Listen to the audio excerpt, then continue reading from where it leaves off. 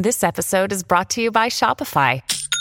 Forget the frustration of picking commerce platforms when you switch your business to Shopify, the global commerce platform that supercharges your selling wherever you sell. With Shopify, you'll harness the same intuitive features, trusted apps, and powerful analytics used by the world's leading brands. Sign up today for your $1 per month trial period at shopify.com/tech, all lowercase. That's shopify.com/tech.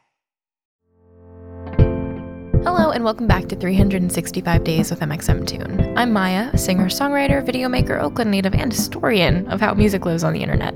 I'm also a huge fan of history. I love untold stories, gross facts, hidden secrets, anything weird, dark, and funky from the past, so each day I'm going to share one of my favorite deep cuts with you. So let's take a look at today's stories. It's 365 with mxmtoon. New facts every day, so don't leave too soon. I'm gonna teach you stuff, no it won't be tough. Gonna go a year till you've had enough. It's 365 mxmtoon.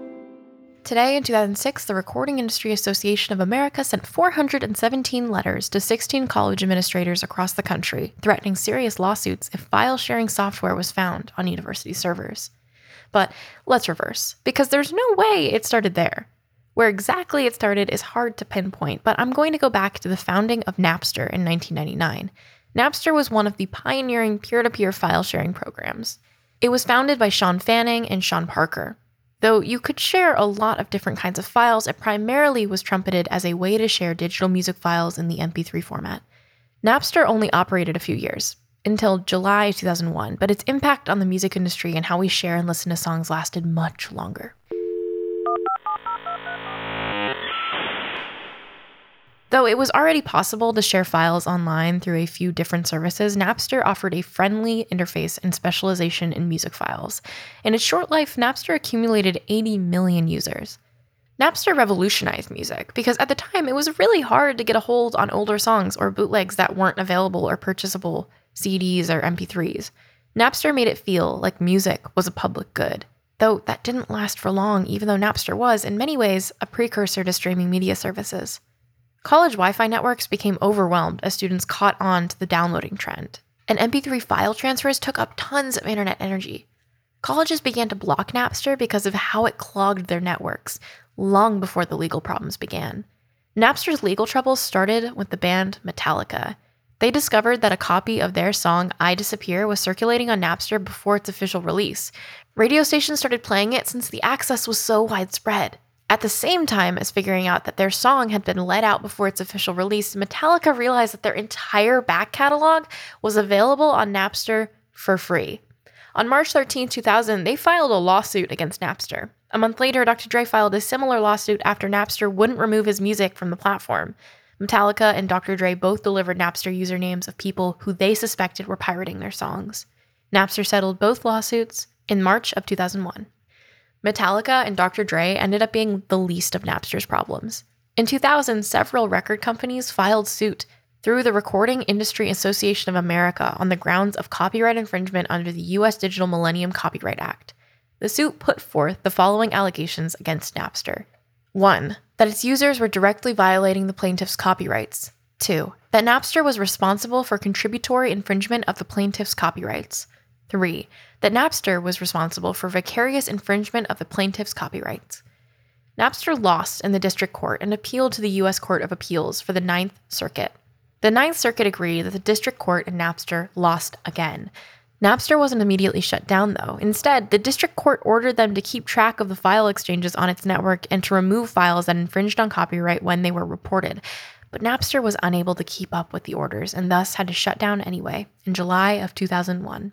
The next year, it announced bankruptcy and sold its assets. Of course, Napster was only the beginning of file sharing. That's when the Recording Industry Association of America began to go after college campuses. The RIAA began to subpoena universities to deliver the names of specific students who used file-sharing platforms to share copyrighted music on campus. Legally, this meant that the universities had to hand over the names and addresses of the students who the RIAA accused of sharing copyrighted music, but there was a catch. Because of the way internet services work, colleges didn't necessarily have the names of students who were matched to a specific IP address associated with sharing files. Networks like those on a college campus can shuffle IP addresses between users in a way that doesn't track who would be downloading what at a specific time. By this point, surveys showed that 1 in 5 Americans were downloading music online, and it was clear that the problem probably wasn't going to be solved by suing universities. Nevertheless, the RIAA persisted. In the meantime, more file-sharing programs like Kazaa, LimeWire, BitTorrent, and countless others were popping up, and there just wasn't any way to keep up with the way file sharing was ballooning. In the midst of all of this, it was becoming easier and easier to play MP3s. The iPod came out, and Windows Media Player added the ability to rip CDs into MP3s. In 2008, the RIAA announced that it would stop suing users for pirating music on sharing networks. The lawsuits were often lost as much as they were won, and many of the defendants didn't even show up to their court dates. Musicians themselves didn't care about the lawsuits because any money that was won wasn't shared with them. The goal had basically been to frighten the public into stopping music downloads, and it hadn't worked. The RIAA had gone to extreme lengths, trying to get children to rat out their music-loving parents, going after suspects in full SWAT team armor, and threatening to wipe all MP3 players in case they had a copy of The Night They Drove Old Dixie Down. Needless to say, all of this made them incredibly unpopular with the general public, and in the end, it just wasn't worth it to continue suing individuals, and they ran out of money. Hiring lawyers is not cheap, and the return on lawsuits was nothing like the money they spent on legal fees. In the end, file sharing didn't go away completely, but it did make way for streaming services, which put more effort into getting recording companies and artists the money they deserve. File sharing still exists, but many of us choose to go with streaming services these days, both because the ethical implications and because file sharing has become replete with bugs and computer viruses. And now that we're back in the present, let's talk about a recent music release for our music fun fact of the day. Today, in 2018, Lennon Stella released her debut EP, Love Me. Love Me featured several previously released singles, including Bad, Breakaway, and Fortress. She collaborated with 6 different musicians to create the record. The star began her career on the TV show Nashville, but quickly got into recording on her own, IRL. And for our final segment of the day, I'll be going into my own photo archives to see what I was up to on a November 16th in my life. November 16th, in 2018, I got to see my all-time favorite artist, I'm pretty sure I can safely say all-time favorite artist ever, Rex Orange County. I was so excited. And I went to go see him with my dad. It was one of the best concerts I've ever gone to because I love his music so much. He was performing at the Regency Ballroom in San Francisco, which is really crazy to me because I was actually supposed to perform at the Regency Ballroom this year. And I was really excited partially for the reason that I couldn't imagine that I was going to be standing on the same stage as one of my musical idols. Really sad that I didn't end up being able to do that. Of course, I hope for one day I can go back and hopefully play a show there again.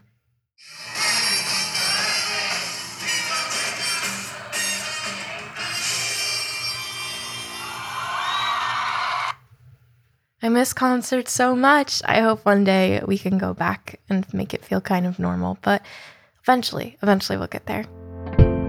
That's all for today. Thank you for going back in time with me, and remember to subscribe wherever you listen to podcasts. Come back tomorrow for more stories from yesteryear.